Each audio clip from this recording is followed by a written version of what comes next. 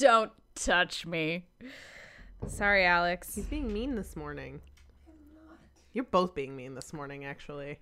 Uh-uh. Yeah. Nuh-uh. Yeah, you were like giving me shit for not knowing the name of Oliver and Company and what year it came out, even though you were no help.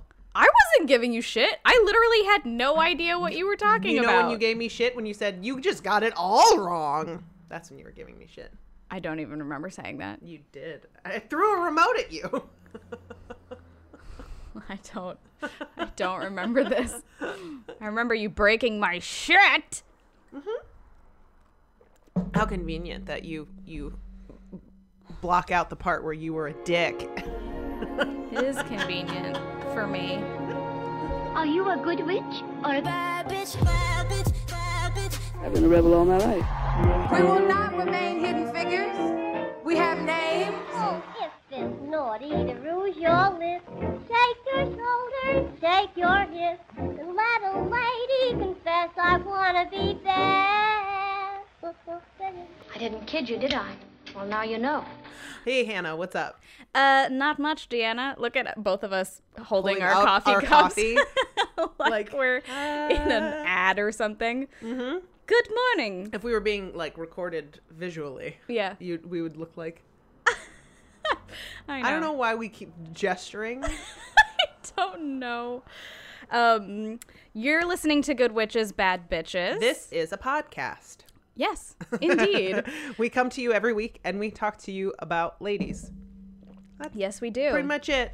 This week we might have a little bit of background noise because it's weirdly warm. It was freezing 2 days ago and now it's quite warm here in New York, and we needed to open up a window on this Brooklyn street. Yep, and we got some church traffic, and and the kitty is in heaven. Kitty's in heaven. We're just gonna go with it, and I apologize if you hear a lot of weird sounds in the background. I mean, our podcast is full of weird sounds anyway. Well, that's true. But they're usually not. They're usually just us. Usually it's just us doing weird things. It's usually just us being weirdos. Yeah. Being weirdos. Anyway. Yeah, dude. What's up? What up? What up? Yeah, there's so many cars. There's so many cars. Well, we'll deal with it. Okay. Ben will be sad. Okay. It is what it is. Yeah. But he's not here, so. Benjamin. He got stuck in Colorado because of spring break. Yep. He flies standby and got shoved out of any possibility of being able to come home on standby flights because the University of Colorado and presumably Colorado State are having their spring break. Yeah, it's just a lot of travel today. So wish him luck getting home. I'm sure he will be home by the time this episode airs. Yeah. Let's hope. Fingers crossed. But anyway. In the meantime, you have something to read to me. Sure. There's going to be a lot of me today. It's a lot of you today. A lot of me today. And this actually isn't a new article, but my first cousin once removed posted it on Facebook recently, and I was like, how did I miss this? So I wanted to read it. So forgive me if you're already aware of this stuff. But this is an article from womenyoushouldknow.net, which seems very on brand for us. Yeah. And it's Meet the History-Making Firefighters of First All-Women Staffed Engine Company in New York City. Ooh. So it's from September of last year. So pretty recent. Yeah. Okay. Yeah. So on Wednesday, September 26th, an all-women staffed FDNY engine company served the city of New York for the first time in the department's 153-year history. Wow. Crazy. The crew, Lieutenant Tracy Lewis, firefighter Martha Brecky, firefighter Eniola Brown, Vanessa Schoening, Serena Srisakul, and Regina Wilson was detailed to Engine 503 on 51st Street and worked as part of ramped-up efforts to protect the dignitaries of the UN General Assembly on its last day in session. Damn. Weird. This history-making all-female crew comes on the heels of an overall increase of women firefighters in the FDNY. Since 2013, after a 4.5-year hiring freeze, 46 new female firefighters have been hired, which more than doubled the total number on the force to 72. There was a almost 5-year hiring freeze? Yeah. Of firefighters? Mm-hmm. Dear God. That sucks. That really sucks. For our overworked New York firefighters. 'Cause Yeah. There's always fires happening in the city. Dude, the city is so old and gas lines are constantly blowing up. Oh, yeah. I mean, my building's been on fire since, Dude. since I've lived here. I know. The That was number that of was explosions. a wild, cold night. Well, that was just an idiot with a candle. Oh, that's She tossed a right. blanket on her because she kept a lit candle by her bedside. And she like rolled over and threw a blanket on top of it. She was weird. She was an odd duck. She was too old to be doing that. Also, Yes. candles are not allowed in our lease anyway. For that very reason, because people are apparently stupid with them. Really? Like like candles say on them, don't put this near flammable shit. I mean, yeah, that's a duh. That's a no-brainer. Duh. Yeah. Anyway, in 2013, after a 4.5-year hiring freeze, 46 new women firefighters have been hired. So with 46 new female firefighters, that more than doubled the number of women on the force to 72 female firefighters. Amazing. Yep. This is the highest number of women ever serving as firefighters and fire officers in the FDNY, and the record keeps getting broken with each new fire academy class. Hell yes. Currently, a large group of women probationary firefighters are slated to graduate next month. And since this was September of last year, that number is even higher now. Yeah. Yeah. Historically, the number of women firefighters in New York City has been as low as 25 out of a force of roughly 10,500 to 11,000 members. Whoa. For many decades, New York City held the unfortunate record of having the lowest percentage of women firefighters out of all of the major departments in the country. Good God. Wow, I didn't know that. This has only changed recently, with the Cleveland Fire Department now lagging behind. Although the women in the FDNY only comprise 0.65% of the force, they are within striking distance of having triple digits of women serving for the first time. In striking distance of having triple digits. Like more than 100. Oh my God. I mean, you have to be a very special type of person to be a firefighter.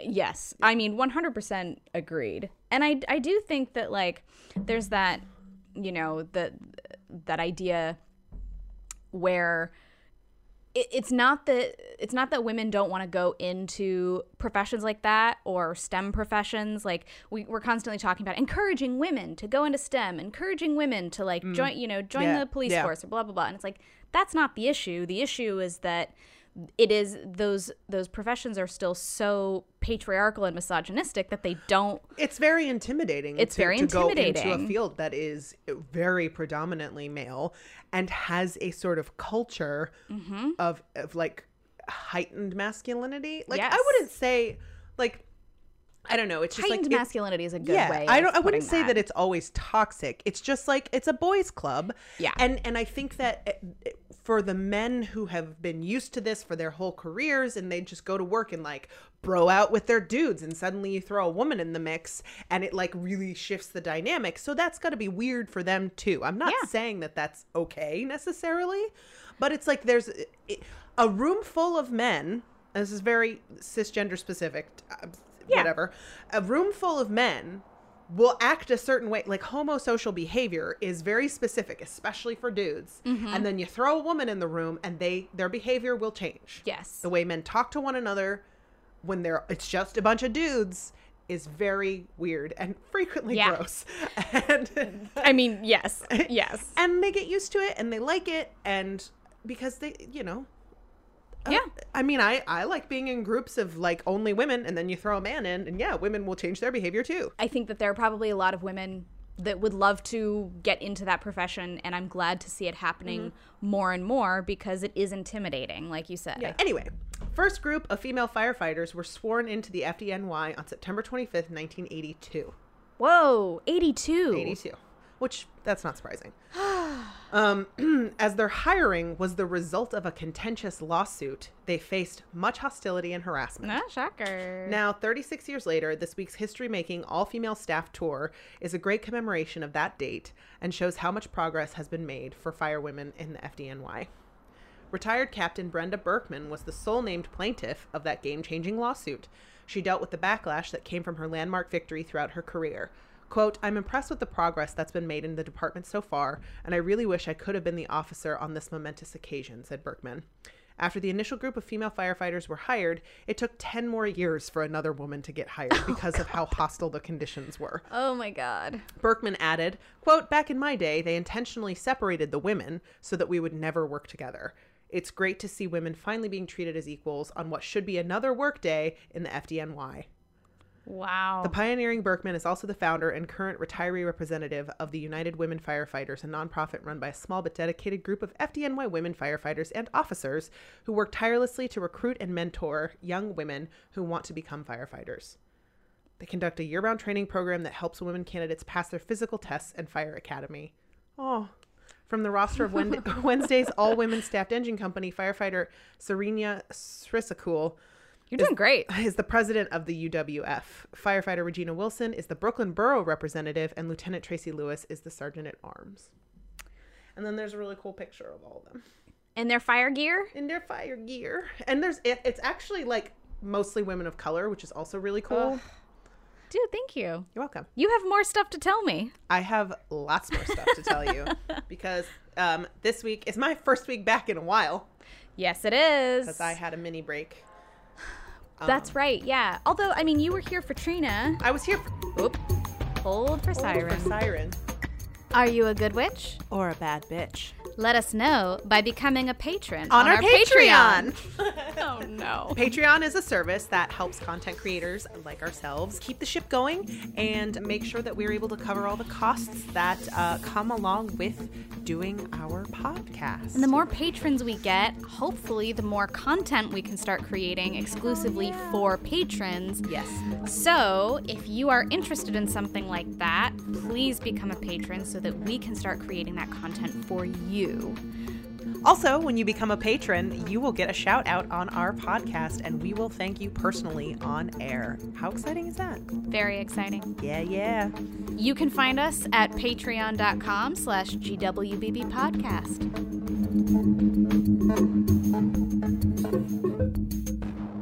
All right, I am interjecting very quickly to say thank you to our newest patron. Newest patron! She is a good witch. Yeah. And her name is Brittany L. Thanks, Brittany. And we just want to say thank you. We love you. We love you.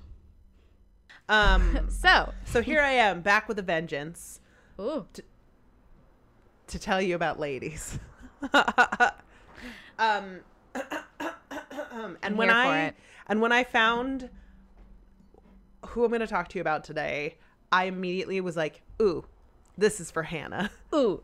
So, I mean, hopefully I'm not wrong on that, but If you are, I will give you the stink eye and make sure you know throughout your telling. be like, this is stupid. This is stupid. I hate it. This is stupid. My sources today are going to be, wow, that's blurry. I know. I'm sorry. Our printer is fucked right now. It's Wikipedia, Sydney Crime, FYA History, awm.gov.au, what is this? records.nsw.gov.au. Oh my God. What is it? And Rejected God. Princesses. Oh God. All right. At the turn of the 20th century, Sydney, Australia was in a battle for its soul. Gangs roamed the streets. Their enemies' lifeless bodies on pavements were a regular sight. Brothels, illegal bars, and gambling everywhere. The city was fast becoming a booze-soaked wasteland, which Australia was a prison colony, so kind of makes sense. Yeah. Two women ruled all of it. Tilly Devine and Kate Lee. This is the true story of two vicious hellions who each ran their own crime syndicate. Oh my God.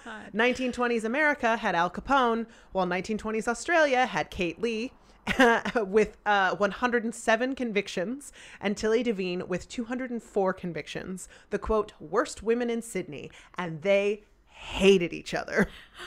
Oh my God. I'm so happy right now. Okay, see, I knew. These are definitely bad bitches and not in a good way. Dude, I love Australia. Australians are wild. I mean, have you ever watched Miss Fisher, by the way? It's It's I know super it's like good. your favorite thing. I fucking love it. It's in the 20s, isn't it? But it's Australia in the 20s. So, these ladies might be in it. Yeah. Oh my God. Seriously. But it's like murder mystery. Hell It's yeah. women solving murders and Yeah. like fucking a lot of people Yeah. and just doing her thing. That's awesome. Australians. Australians. Love them. But, Continue. Australia is a made up place, according to flat earthers. What? Flat earthers think Australia doesn't exist. What? And that Really? all Australians are actors pretending to be from a Oh. place that doesn't exist. Oh my God. Right? It's stupid. Oh, I feel so bad for them. I know. They look real dumb. I just read an article how they're trying to go to Antarctica so that they can actually film the edge of the earth and prove it once and for all for people. Oh, because they think the honeys. government is like protecting. Anyway, Oh no. I'm like, you guys are just idiots. Oh. Jesus Christ. God. Sad. Well, these people are amazing. Let's talk about Let's them. talk about them. At the end of the First World War, Australian soldiers returned to discover that prohibition had hit the country hard, which is not a great welcome home present. No. Massive chunks of Australia, including Sydney, saw tight drinking hours put into place with absolutely no alcohol consumption allowed after 6 p.m. How do you police that? Yeah. You What? can consume alcohol, but not after 6. What, they're going to go knock on everyone's door. Anyway, Wow. yeah, turns out if you tell people they can't do something, they're going to want to do it even more. Yeah. Cue Kate Lee, a.k.a. the Sly Grog Queen. The Kate- Sly Grog Queen. Yep. Oh fuck yes. Kate's empire started when Sydney passed laws prohibiting liquor sales after 6 p.m., right? Kate felt no need to obey these laws. She dealt in sly grog, which I had to look this up. A sly grog shop or shanty is an Australian term for an unlicensed hotel or liquor store, Oh. often with the added suggestion of selling poor quality liquor. A place where alcoholic beverages are sold by an unlicensed vendor. Aha. So she's the sly grog queen. the Sly Grog Queen. She also dealt in betting parlors, brothels, and cocaine. She eventually ran over 20 establishments ranging from high-end to working class. Tilly's futures, this is the other woman, Tilly, Okay. found root in a legal loophole. In Sydney, no man could run a brothel. The law said nothing of women. With grit, tenacity, and an unyielding propensity toward violence, Tilly carved out her criminal niche. Yes. It's insane. Like, these women are ridiculously violent. The two outlasted their male rivals through wits, brutality, bribes, and exploiting sexist ideas, like the fact that hardly anyone believed that a woman could be a criminal kingpin. Yep. You know, Yep. I mean, the word itself is gendered. So And they didn't even make a law to prevent it. So no man can run a brothel. I am no man. I am no man. Both women were rich, powerful, violent, and tried to outdo each other with furs and jewels. Much remains unknown about the early days of their enterprises, as everyone hated talking to the cops. Yep. Nobody really knows what started their rivalry, if anything, but it was certainly personal. A rare eyewitness account from their early days survives via policewoman Maggie Baker. She was assigned to gather info and went on patrol. This is her first week of on the police force, by the way. Oh, Tilly, poor Maggie. She ran into Tilly, and Tilly was not happy that this cop was trying to gather info. She grabbed Baker and began to rough her up and shake her down. And suddenly, a passing tram came by. Flying off of it came Kate Lee, who sucker punched Tilly in broad daylight. Kate, sitting on Tilly, basically turned to Maggie Baker and insinuated that she would always be willing to like beat Tilly up for her, like trying to get on this policewoman's good side. This sounds She's like, like- I fucking hate this bitch.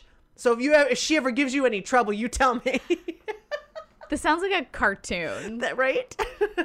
That's the thing is like, can you imagine just like the whoo, boom, like just flying off of this tram car? Oh, there's my rival. I'd better jump off this tram car and punch her in the face. I mean, I'm sure she probably was like, hold on. And she walked off calmly and then punched her.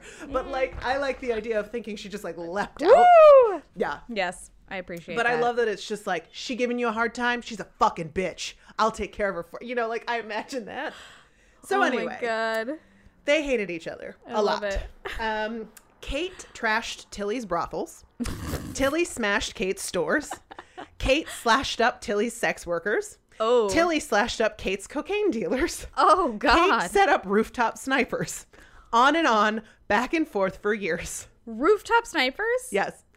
Part of what made this particularly ugly, and I didn't know about this, probably because I'm not Australian, is that at the time, Sydney had like, Australia still has like bad or like really restrictive gun laws, which is great.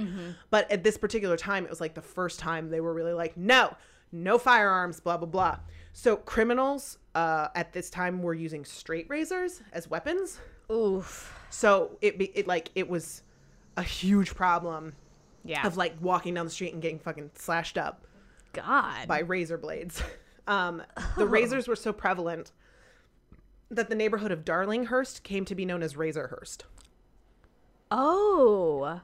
Well, this explains a lot of things about that for me. The show?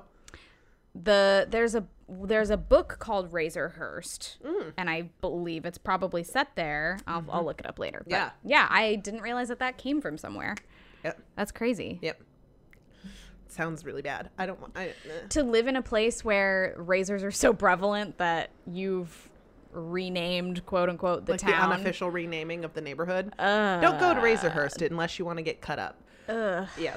Kate and Tilly, though, usually kept to fists when fighting each other. I also read that Kate would always carry a gun in her purse, but also her weapon of choice, if it wasn't fists, was bricks.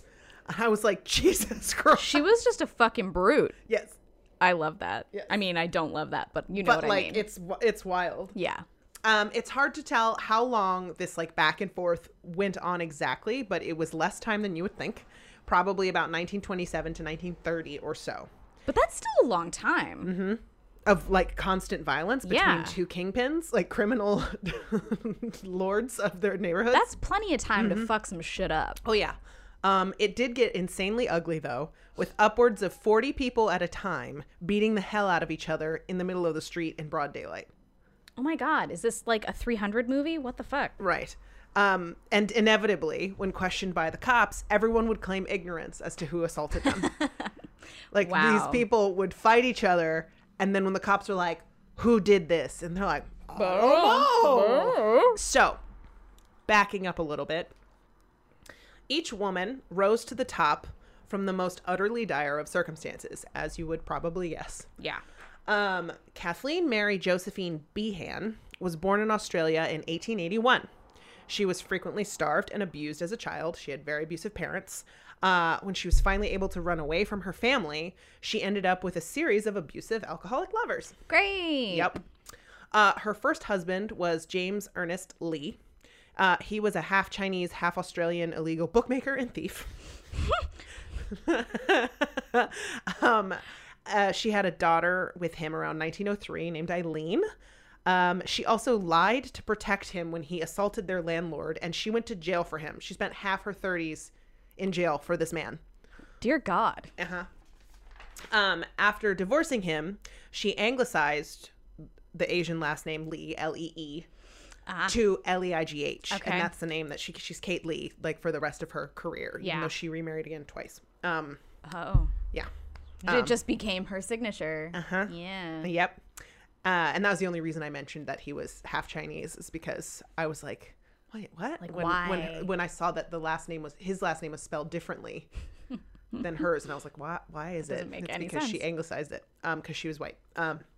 She, after Fascinating. divorcing him, became a factory worker, a sex worker, stole, fenced goods, and would provide false alibis for money. Oh. Yeah. There's a profession for you. Be like, oh, you need an alibi? Awesome. I'll do Yeah. that for We you. were watching TV. It was fine. Give me $500. By 1922, she married a guy named Teddy Barry. He was a musician. Teddy Barry. Yeah. He was a musician, a sly grog dealer, and a small-time criminal. Teddy Barry, the sly grog dealer. I'm okay. I'm good. But you know what I love in reading about all of her husbands is that they were like small-time petty thieves, Yeah. petty criminals, and she became a fucking drug lord and like famous madam. Like she basically Yeah. ran. She like saw what they were doing and was like, y'all are idiots. I'll do that. I'll do that. I I'll do that. will do this I'll do that. and I'll do it better. Yep. But her marriage to Teddy Barry didn't last very long. She caught him cheating on her and ended up savagely beating him and his mistress. Oh, God. Yeah. With bricks? Oh, wait, no, that's the other one. No, it's Kate. Oh, okay. Probably with bricks. After divorcing him, she reverted to using her previous last name of Lee. Yeah. After she discovered that she had a knack, certainly a better knack than her husband's, for being a ruthless criminal, she opened up a chain of illegal after-hours bars, which Cool. was back to what we were talking about at the beginning. Yep. Then, when Australia made cocaine illegal, apparently coke wasn't legal for them, which makes sense because I guess it was a medicinal thing for a Yeah. while. I don't think it was illegal here for a while Mm-hmm. either. Right. So, but then when Australia made cocaine illegal, she took advantage of that too. Mm-hmm. She bought up all the coke that she could find, marked it way the fuck up, and sold it almost exclusively. Damn, girl. Yeah.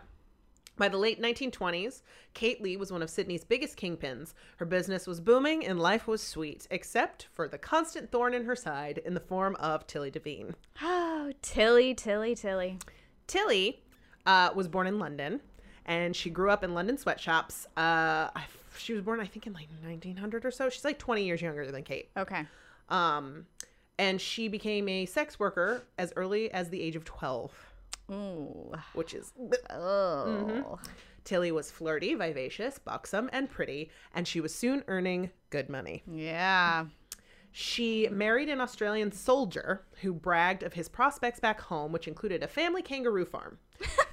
His name was Jim Devine, and her relationship with him was complicated as hell. Yeah. They had a kid in England because they were there for like 3 years because they got married in England and were there for a few years before they went back to Australia. They had a son named Frederick, and they left Frederick with Tilly's parents when they left the country, which is probably for the best. Yeah.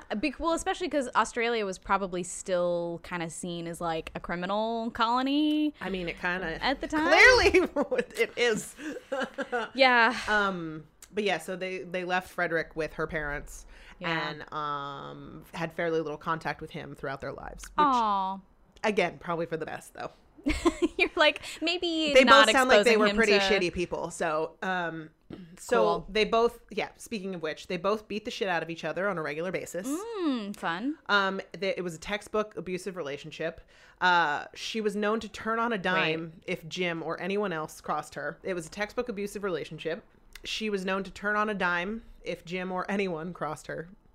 There are numerous stories of her being sweet and loving one minute and a holy terror the next. Great. It turned out this kangaroo farm that he said he had and all this money he said he had back home, surprise, was not real. What is a kangaroo? What do you do with a kangaroo farm? I don't fucking know. Do people eat kangaroo? Oh, they eat them. Yikes. That sounds like it'd be really tough. They're Yeah. super muscular. Oy, oy, oy. Also, he had no money whatsoever. He was penniless. Great. So that meant that when they went back to Australia, Tilly was back on the streets Ugh. for money, Shit. which apparently they discussed it in advance. And that was like a thing. Because he was like, by the way, I don't have money. So if you want to do this, that would be fine. I'll be your muscle. So her abusive husband was her bodyguard, basically, Great. while she That's went cool. out and walked the streets as a sex worker. So she came to Australia in 1920, and by 1925, she was well known to the police in Sydney. As a sex worker. Oh, just like as a fucking. Okay. All right. I'll let you tell me. In the 5 years that she had been there, she accumulated a long list of convictions. The numerous offenses ranged from common prostitution to indecent language, offensive behavior, and assault. Oh, man. Yeah. Tilly was a tough woman who took no shit. She would go to bars and refuse to be segregated by gender because apparently they were like, women can go in this room, and men. And she's like, no, fuck you. She slashed to ribbons any Johns who tried to skip out on paying her for her services. Ooh. She once pulled a man's face apart with a razor. Oh, God. Yep. And she even soaked disobedient and crooked cops in gasoline and would set them on fire. Oh, my God. These women are brutal. So she served 2 years in the state reformatory at Long Bay for when she sliced up that man's face with a razor blade. Jesus. Her stint inside convinced her to make some important career changes when she was released. I bet you can guess what they are. She decided she wanted to be her own boss instead of a small time. Good. So she decided to start her own brothels rather than Okay. continuing to work on the streets herself. Yep. She was able to pursue a long career as a madam because of the aforementioned statement that the law only said men couldn't run brothels. It said it was only illegal for men to live off the earnings of prostitutes. Was the law. I want to know how long Verbatim. it took them to amend the law. A while. Yeah. A while. Jesus. She quickly set up a number of brothels around Palmer Street when she was released from jail. She then moved into the illegal booze trade, which meant she started to encroach on Kate's business. And Big Jim, her husband, Big Jim. also started selling cocaine out of their brothels, also encroaching on Kate's business. Oh, no. Historian Larry Ryder has noted that the Devines ran diversified operations. They had elite call girls available for politicians, businessmen, and overseas guests of significance.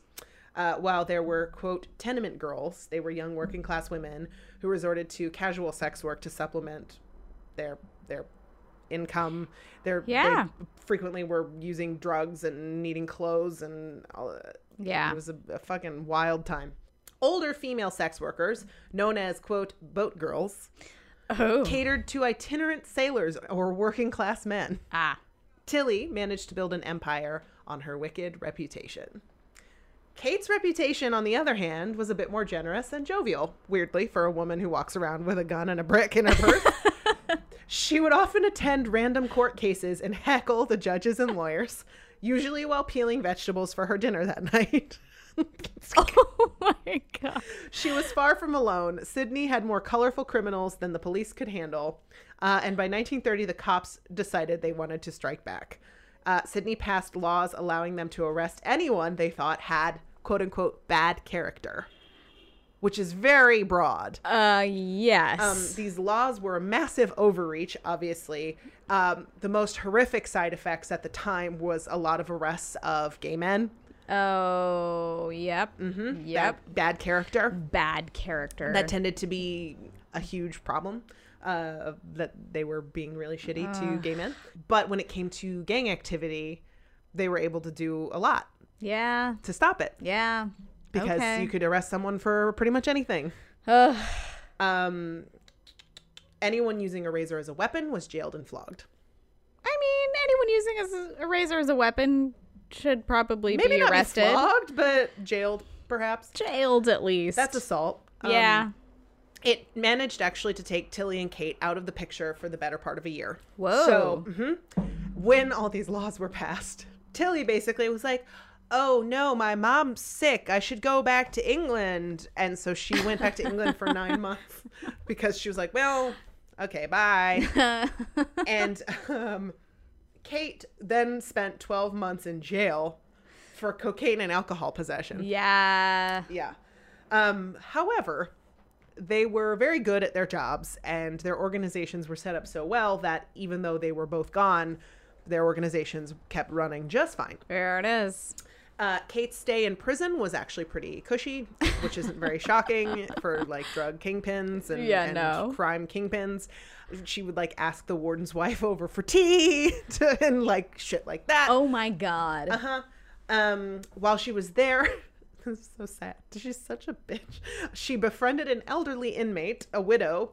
The widow was actually in prison because she killed her husband on accident because they were both, I had to read up on this specific thing. They were both awful alcoholics, the husband and the wife. Oh. And she was like looking for something in the shed and the husband thought she was trying to steal his secret store of alcohol. They were both wasted. And so he started to like come for her to be like, don't steal my booze. And she like accidentally slashed his wrist with a razor because she was like, get the fuck away from me. And she made one cut and he bled out. Oh. So, I mean, but it was an accident because she was just drunk. They were both drunk idiots. So it was like, what, manslaughter or Probably. something? Yeah, who knows? I mean, Oh. women were probably treated very unfairly anyway. But anyway, Kate decided to befriend this woman because she was a widow who had a pension from her dead husband. And So when this woman, so Kate got out first, and then this woman was released from prison, and Kate picked her up in a limo. She's like, we're friends, come here. And she took her to collect her husband's pension so that she would have some money now that she was out of jail, and immediately robbed her. Yeah. Saw that coming. Not long after that, like I think it was within a week, Kate shot a man in the penis. He was at one of her establishments, got a little heated. He got into an argument, and then when they asked him to leave, he refused, so she shot his dick. That's what you get, men. Like everyone else at the time, he refused to implicate her or press charges. He knew. He knew what was up. He didn't want to fuck with her. But none of this played well in the press. For her. Yeah. Yeah, especially when you're in a male-dominated society, like anything that makes it look like you're a penis. You were bested by a woman.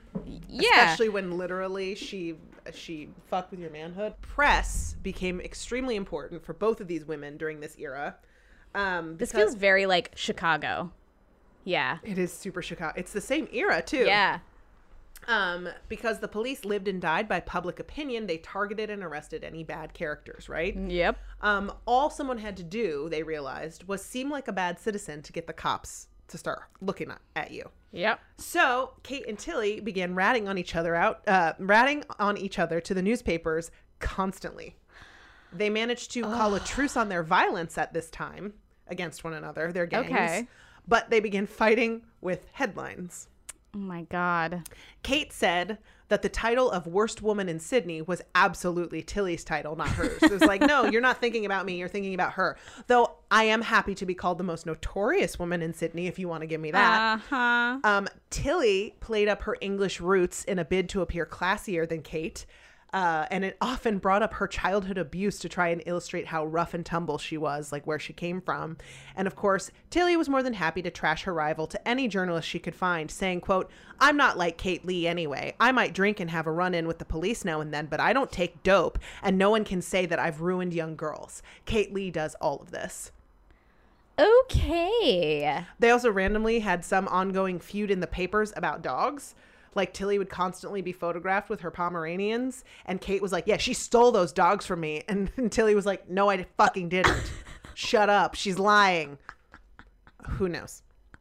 That's just a random thing. Like, they fight about anything. Oh my God. But they also used it as a way to promote themselves while taking down the other woman.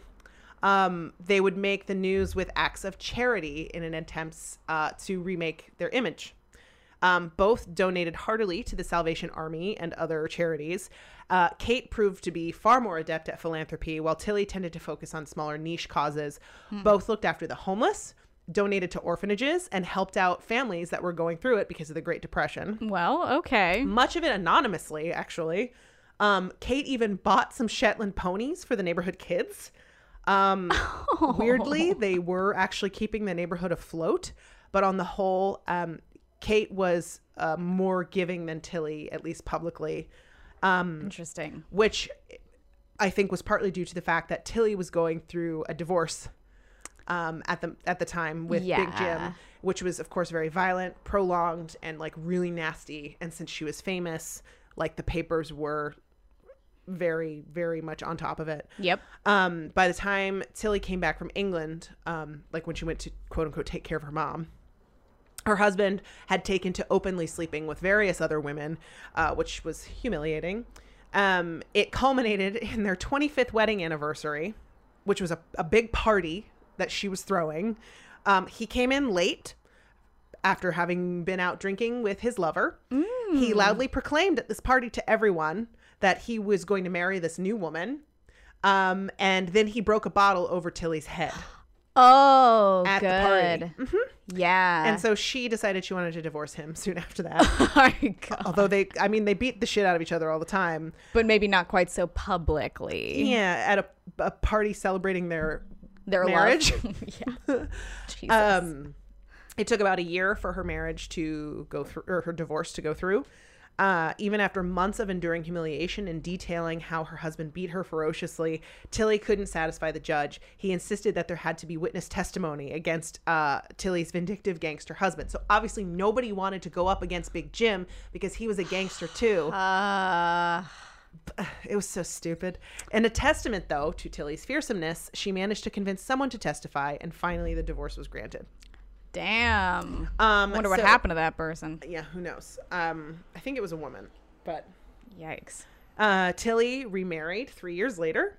Her new husband was also a gangster named Eric Parsons, and sadly, she was also she was very abusive to him. Oh God. She was not a good woman. No. But so when they got married, they had a party that lasted all night. And finally, when they went to bed, which was around noon the next day, 5 fire engines and an undertaker showed up to their house, which was apparently a practical joke. And we really don't know who pulled that joke, but obviously people suspect that maybe it was Kate. Oh. It was like, oh, you want to go to sleep? Nah. No. Congratulations on your new marriage. What a bitch. Though, by 1948, Kate and Tilly buried the hatchet, and I put in quotes, or the razor. Uh-huh. Ta-da! See what I did there? Yeah. Because nearly all of their friends and or anyone they'd worked with was dead or in jail. So basically, at this point, because they were pretty like Kate especially, who was born in 1881, it's 1948 now. Yeah. They're getting up there. Like Tilly was 50 and Kate was like almost 70. Yep. And all they had was each other basically at this point. Though they never became friends. But they stopped fucking with each other. Fucking with each other. Mm-hmm. Man.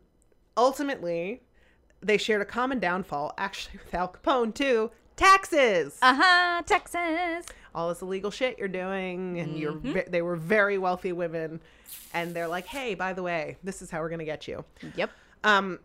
There were substantial changes implemented in liquor and brothel laws, finally, and their incomes and subsequently their fortunes began to dwindle. For years, there were rumors that they had like secret cash troves hidden around Sydney, but none were ever found. Cindy. Both women passed away in poverty years later. Kate from a stroke in 1964, Tilly from cancer in 1970. Wow. A vicious hellion to the end, Tilly had a scarce handful of mourners. Her funeral service was poorly attended, and her death went virtually unnoticed by Sydney's media and population, and it was said that very few people openly mourned her death. The only public eulogy offered to Devine was given by the then police commissioner Norman Allen, who said, "She was a villain, but who am I to judge her?" Whoa. It was a far cry from Kate's funeral, which was 6 years earlier. Amazingly, Kate Lee died beloved. Yeah. Her latter-day charity and public good deeds remembered in lieu of her years of sin. Her best eulogy may have come from policewoman Maggie Baker. Oh, yep. The one that she leapt to the aid of years earlier, who said, when Kate died, I felt, well, there's a bit of good old Australian history that's gone. And I apparently, Tilly went to Kate's funeral, and at some point during the funeral situation, she's like, God rest the old bitch's soul. Which is just like... the perfect cap. It makes sense. Yes. But it's kind of, I mean, again, like Tilly Devine was a nasty woman, but it's kind of sad that Kate, she had like hundreds and hundreds and hundreds of people at her funeral because she was like, look at me doing all this charitable stuff. She was in the paper all the time. One of the articles I read had a picture of her, like a smiling picture of her in the paper, and underneath it was like, wow, it almost makes you forget all the murder. Oh my God. But then Tilly had no one. Yeah. But it's, I mean, when you are doing all the murder and selling all the drugs and the lady bodies, like it is easily forgiven when a lot of the money that you are generating from that is going back into the community. And if no one else is paying for shit that she is paying for, they're gonna love her. Yeah.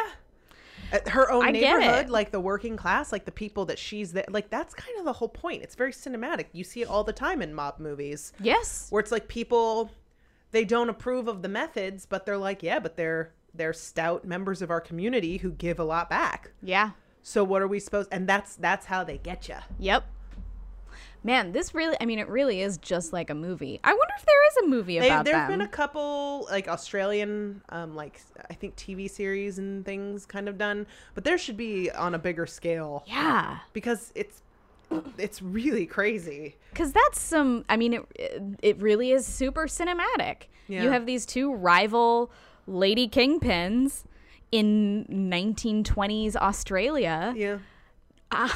It's I can't even believe that that's real. It just feels like a movie. Right. I don't know. That was amazing. I knew you would love it. I loved it. And I Clearly, think it's the you first know me time well. well, other than Elizabeth Bathory, but that one had a twist ending. But I think it might be the first time where I've done people who I actively don't like, where I'm like, Yeah. you guys were gross. You are bad people. You were horrible people with no sense of morality, or, you know, it's looking out for number one. You're like Trump. Yeah. Yeah. What I love about those stories though is like it's one of the reasons we don't get movies about female characters like that is people don't think they existed. Which obviously, And they did. like, it's just that whole thing of, and they exploited this all the time, where women were seen as incapable of being ruthless, of being violent, of being power hungry, Yep. of being, you know, all these women are just as fallible as men. Yeah. Yep. And if they see a loophole in their favor, they're going to fucking jump on it. They're not going to go, "Oh, well, I'm a dainty lady. I'm not going to." I mean, yeah, if you're a Not gonna sociopath try. who are power hungry, and I mean, that's the thing, is that obviously both of them came from like really shitty backgrounds. Yeah. So that kind of formed them into these people who did what they needed to do to survive, and they fucking thrived. Yeah. Not in good ways, but they did. But if you see a way to get power in your position with your station and with the shit that you've been through, like even if that thing is not super savory, you're probably going to do it. Yeah. You know? But that was fucking incredible. It's a wild story, right? Yeah. Yeah. And I love it. I mean, obviously, we have this issue every time we try and talk about more than one woman. Yeah. Where it's like really hard to keep it succinct, but you know, I tried to put all my sources in a particular order, but I really did. I appreciated how you interspersed their stories and, you know, made it clear where they came into one another's lives. And I love the idea that one of them walks around with a brick in her purse and will jump off the tram to punch the other one Yeah. because their rivalry is so strong. It's so strong and so public that I'm sure it's one of those things where it's like, if she went past her and you're in a public space and people go, "Oh, there's Tilly. Are you going to do anything?" She's right there. She's right there. She's not, you know, she's encroaching in on your shit. And if you don't do anything, you're seen as weaker or something. Yeah. Yeah, you got to defend your title. Yeah. In a way. Yeah.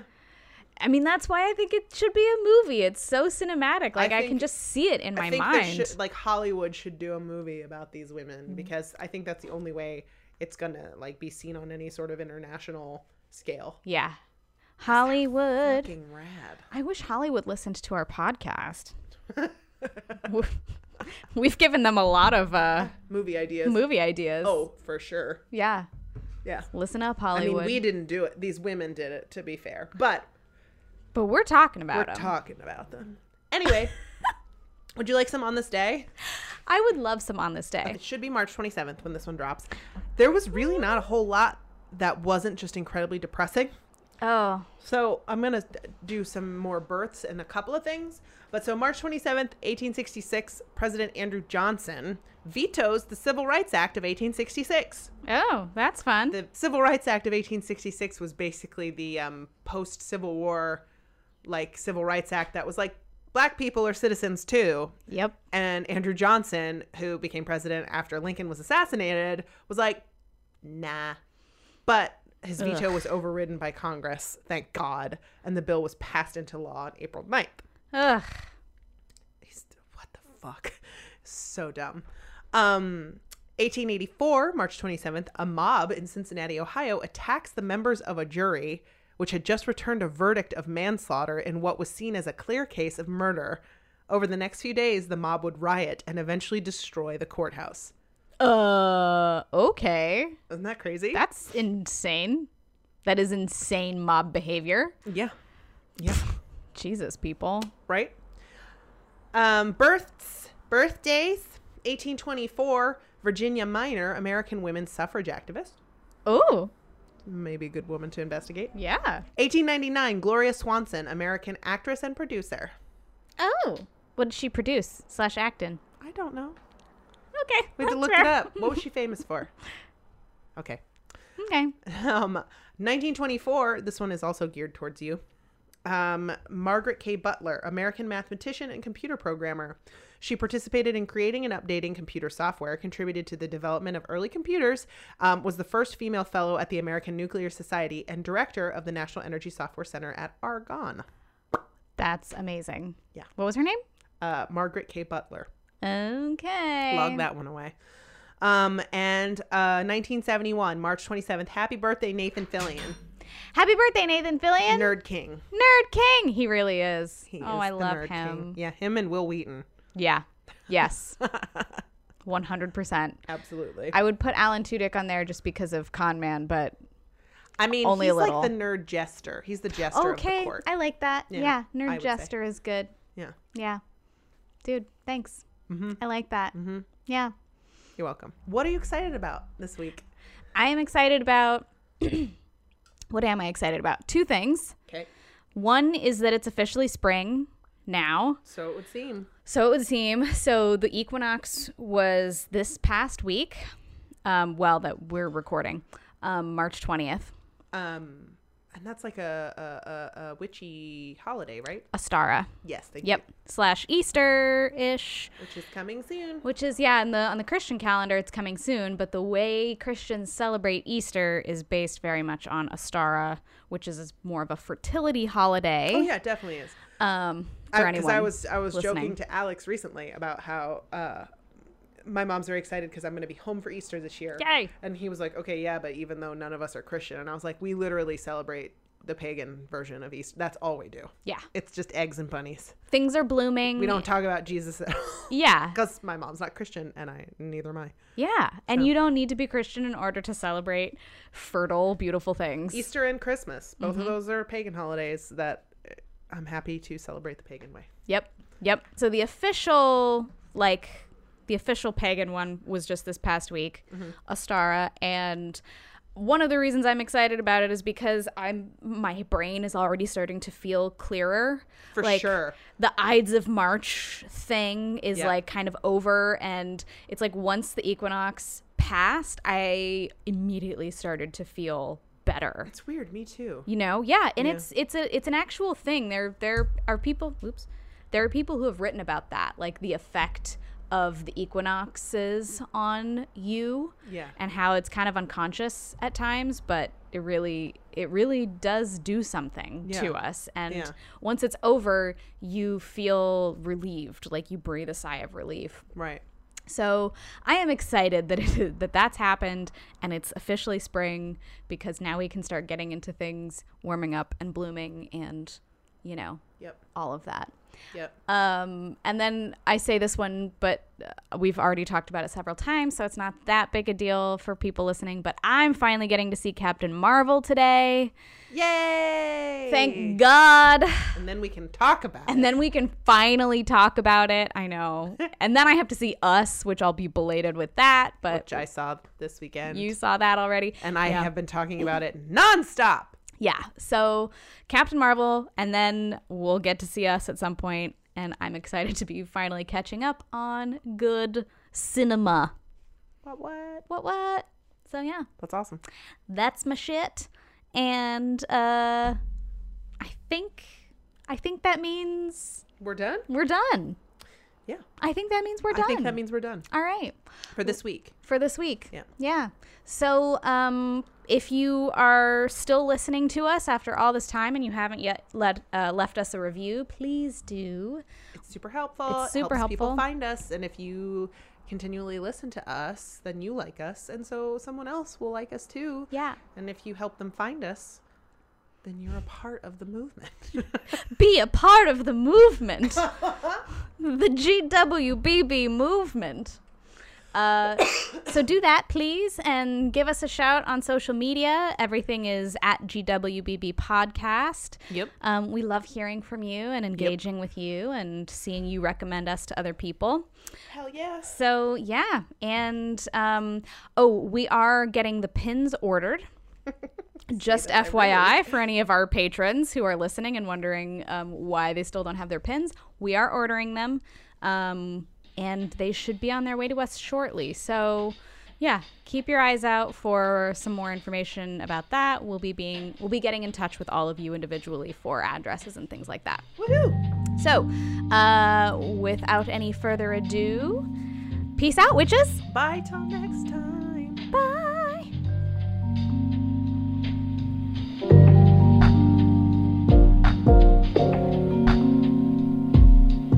Thank you for listening to Good Witches, Bad Bitches. Thank you so much for listening. We really appreciate it. Good Witches, Bad Bitches is hosted by Deanna Greif, Me. you, And you. Hannah Ferguson. And we're produced by Benjamin Garst.